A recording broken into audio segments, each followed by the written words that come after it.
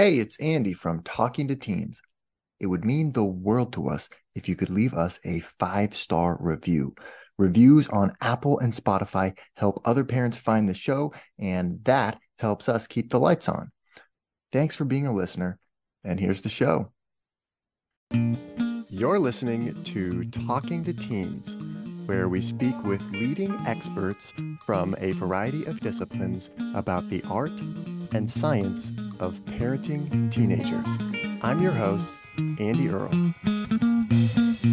We're here today with Simone Heng talking about loneliness. Loneliness is an epidemic among teenagers today, and it's only getting worse.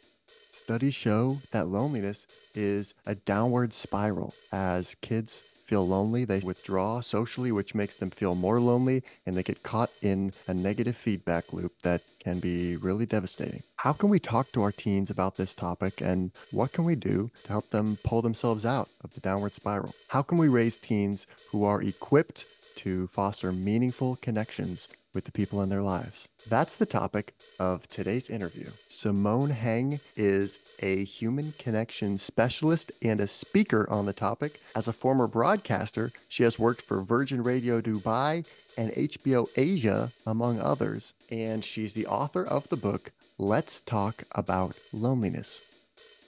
Simone, thank you so much for coming on the show today.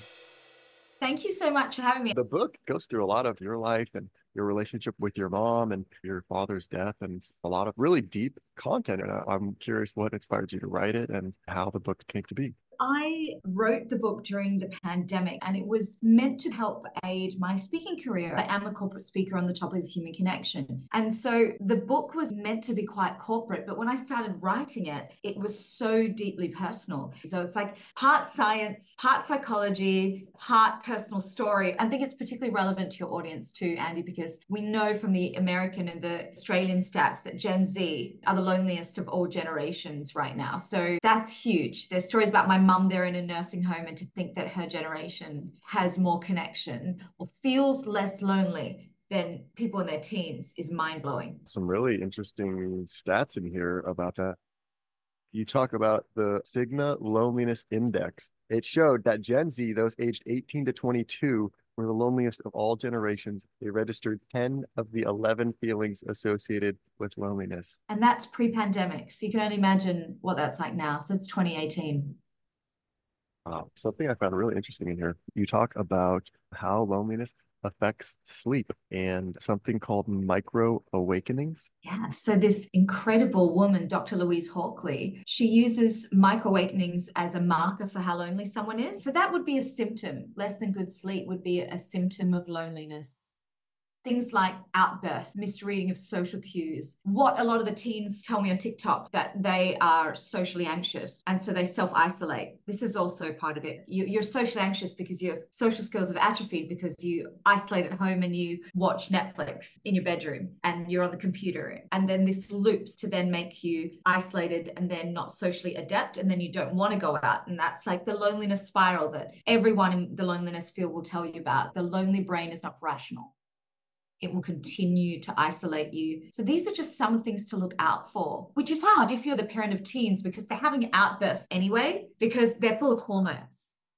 But things to look out for are, and this is also difficult because I think this is something that I remember saying as a teen, but this idea of no one understands me. You'll see this with lonely people a lot. I would say, and I talk about this in the book, I would say, who would want me at their dinner table? I'm the only 30-year-old in the world with a father in the grave and a mother in a wheelchair, and it's all I can think about. Of course, people my age, they're getting engaged. Why would they want me at their dinner table? Of course, it's a fallacy. Now that I'm a socially connected person, I look back at that and I use that as an excuse to flake on people, socially isolate. And that's absolutely not true. Of course, there are people in the world that have been through far worse than me. And so these kinds of statements are things to look out for in your teenage child, knowing how bad loneliness is for that generation. So if you could just imagine during the pandemic, that period of time where people are in young adolescence, they are learning. Do you remember at high school, Andy, where you're learning to assert your own identity juxtaposed with the identity of others? That's how you're working out how you're different, what your values are. Now, they were robbed of this for 2.5, 3 years, okay? And the rest of us who grew up with with an analog childhood, we had to just rework out our social muscles that atrophied. We just had to rework it out and then move back into that space of being. And we were rusty at the beginning and awkward, and then we got on with it. But what if you had a digital childhood? You were raised by an iPad. You never had such ease with which to be curious, to ask questions. Your curiosity has been quenched by Google from the time you were a little kid. Any question you had, why would I ask that human? I have the better answer here, right? So I think Gen Z are fascinating. I think teenagers now are fascinating, and I think it's going to be more fascinating. But I think if I was a parent, I think it's so much responsibility on parents now to mediate technology so that their kids can be socially adept. And I note that the Singaporean experience is different. We don't live in suburbs. So isolation is also to do with how our cities are planned, right? Singapore is this tiny island where I want you to imagine we've got no land to ourselves. We're completely compressed. So we can walk every day, even if we want to be antisocial, we're seeing other humans. There's no land. We're bumping into other humans, learning eye contact, we're learning acknowledgement. But where I grew up in Australia was very suburban, as are parts of the US, because I spend a lot of time speaking in the US. You could just stay in your bedroom and order Uber Eats and completely go for days without seeing another human. Our cities are not built for connection, but the Singapore government's doing a lot to enable that. And I was just at a connection symposium at Harvard in October with all the people in my field, and there were a lot of panels about how could spaces be reinterpreted in the States so that young people would come across each other. And then I raised my hand and argued, but if they're putting their AirPods in while using these spaces,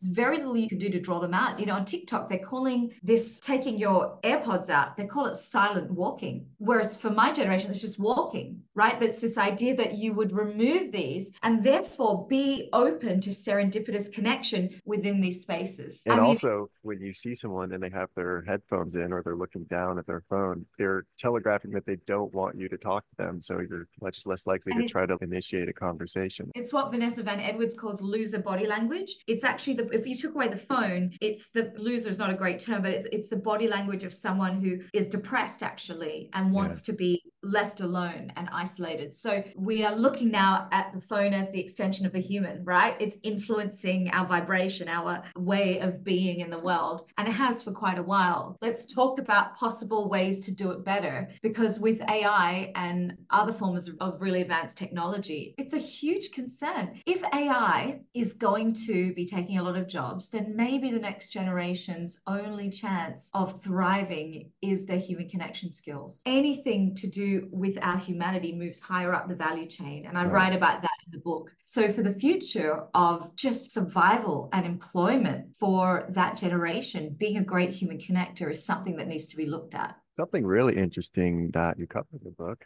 is about the different kinds of connections, 5 different kinds of connections that we all need to feel not alone. Where does this come from? Because I love this. You got micro connections and self connection. That's the topic of my next book, actually, Andy, which is a great one because it's exactly what we're talking about at the beginning of this podcast. How do I know if I'm feeling agitated at a friend? For example, one of the symptoms of loneliness is you hold your friends to a higher standard than is reasonable. So, for example, your friend says, Andy, we're going for dinner, and then cancels because they have food poisoning, stomach flu. And Andy says, that's a terrible friend who always lets me down, and all my friends let me down, and I'm canceling Andy. We're never meeting again. I'm cutting him off. And that's what the lonely brain will tell you to do, to hold your friends to a higher standard than is necessary. But how does an individual know that's happening because they're lonely or because their friend actually has let them down? And the only way you can tell the difference between what's happening is to have a connection with yourself, to really understand and know yourself. So that's the next arc of work. But the 5 types, these were the 5 types that came up again and again. 3 of the types are from a loneliness scale that Bruce A. Austin at Rochester University of Technology came up with decades ago. Bruce A. Austin talks about 3 forms of loneliness. Relational loneliness, this is feeling that you don't belong to a social fabric. So there's no mutual care, no mutual dependency. Collective loneliness, this is you don't have a group of people who are like-minded, that you have the same interests. And then intimate loneliness, so you don't have those 5 best buddies that you can talk to in a crisis. And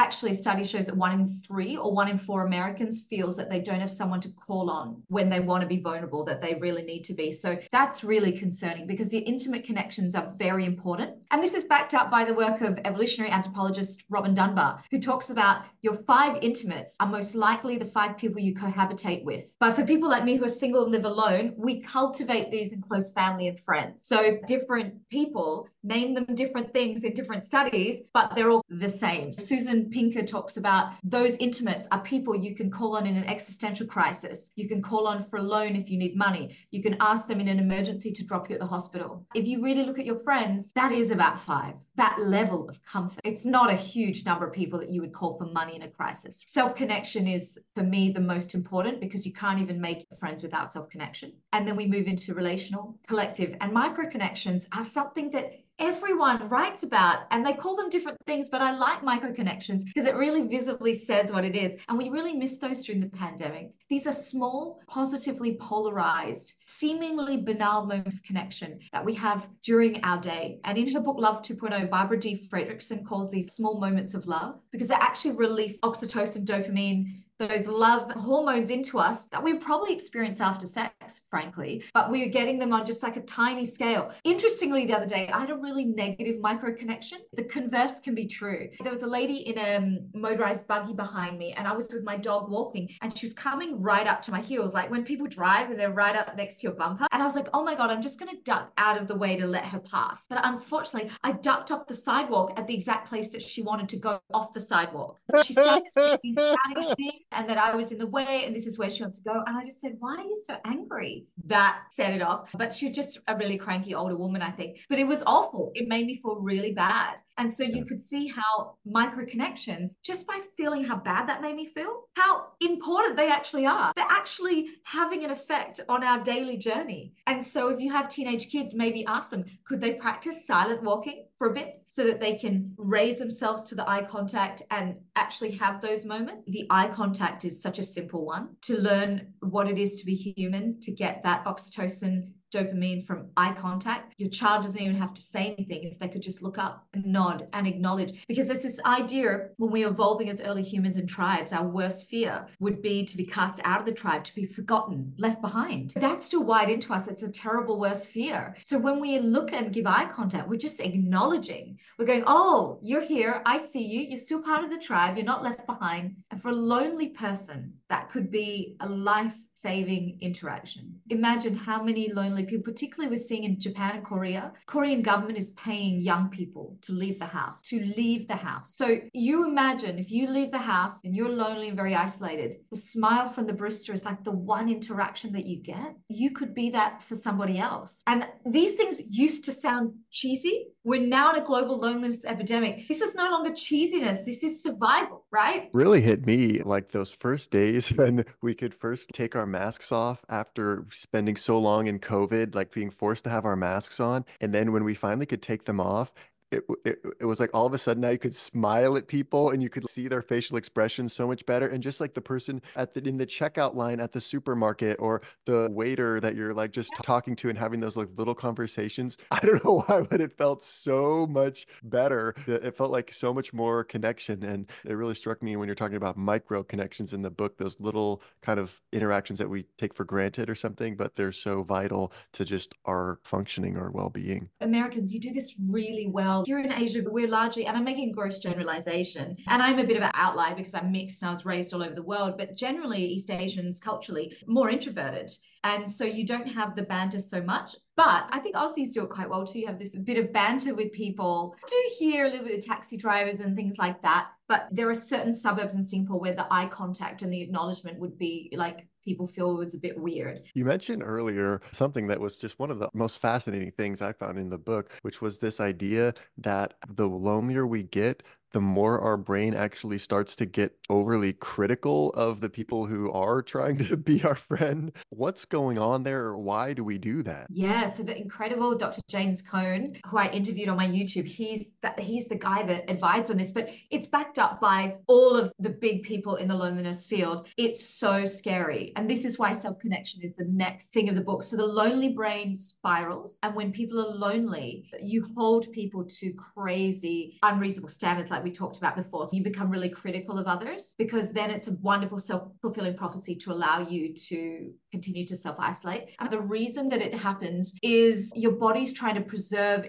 its bioenergetic resources. So it's trying not to expel more energy. So similar to depression, there's this kind of retreating that happens. And obviously when we retreat, you need less of your cognitive abilities because you're not interacting with people. So then loneliness makes you dumber, essentially, because you don't need to mentally pivot to interact with people. You're just by yourself. And so you get dumber just to the point where you should not get dumber. So where you need problem solving, abstract thinking, because let's talk about when for survival reasons we would have been lonely. We're alone on the savannah. So we need to solve problems to survive, to escape saber-toothed tigers, to find our tribe again. But ironically, it makes us even more lonely and destroys our cognitive abilities because we're alone. So it's the most scary thing for me when I'm on TikTok and I'm trying to tell these kids, like, you're not necessarily having social anxiety. You might just be lonely, but some of the symptoms are overlapping, and it's telling you that, oh, I feel nervous around other people, or because your cognitive abilities for socializing have not had to been used for a while because you've been in the room playing video games for a month. And now you're anxious, of course you are, to accept an invitation because you haven't been practicing those things. And you don't feel as smart. You don't feel as agile. This definitely happened to me after cleaning my mum's hoard, which I talk about in the book. 6 months of complete isolation, cleaning my mum's house after she'd been put into the nursing home facility,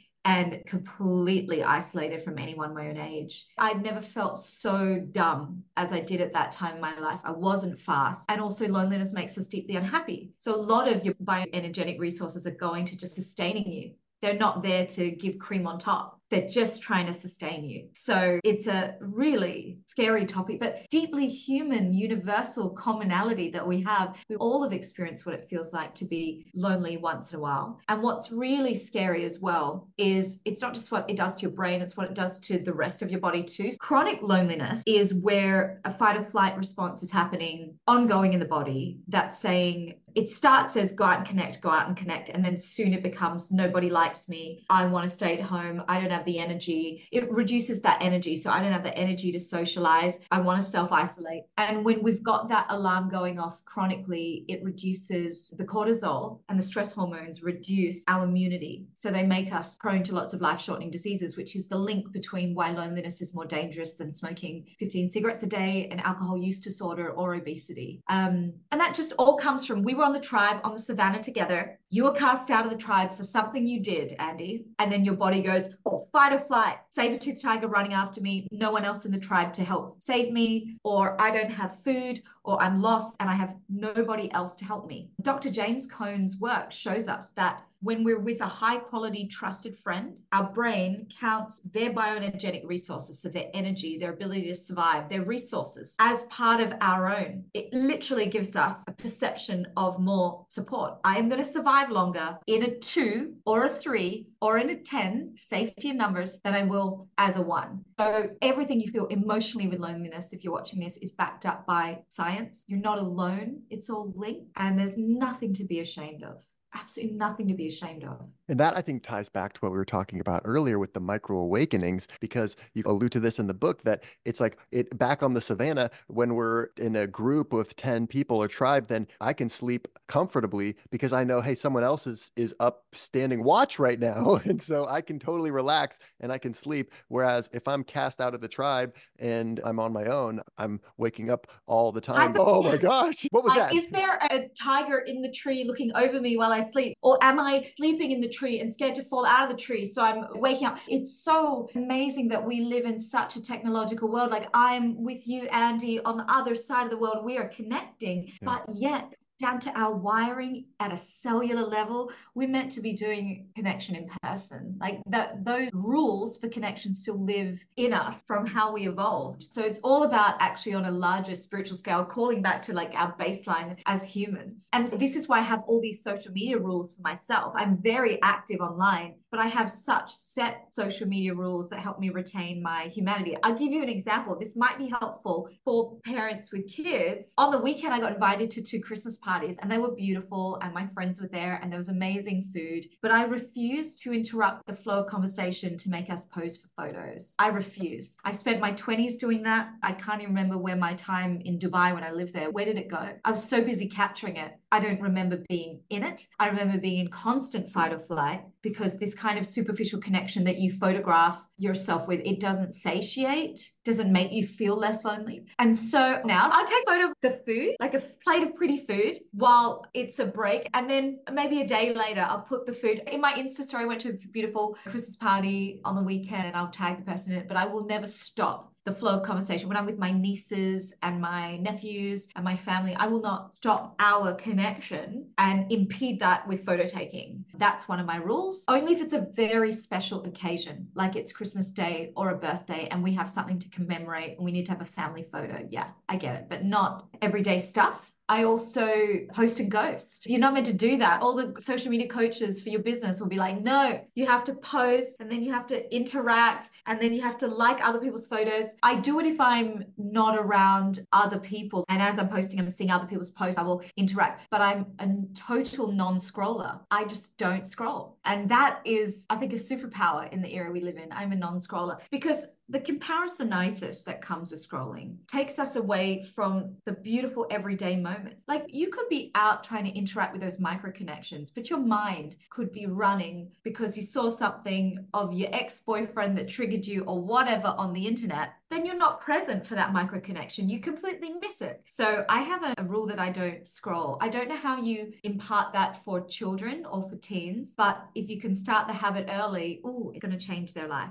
Simone, thank you so much for coming on the show today and speaking with us about your book and about loneliness. It's been really a lively conversation. We covered so many topics, and I think some really valuable takeaways for parents. Thank you so much, Hun. This is really a great read for late teens, and also it's available all over the US at all your Barnes and Nobles and all your stores. And if you can't find it at the one near you, it's on Amazon. The book is called Let's Talk About Loneliness. Where else can we also send people to follow you to know what you're working on next, maybe? Yeah, absolutely. I'm very active on LinkedIn and also on Instagram. So just search Simone Heng and it will come up. And if your kid is on TikTok, I'm also on there and I give away human connection tips. So if they're interested. Perfect. Awesome. Thanks again. Yeah, it's been an absolute pleasure. Thank you so much, Andy.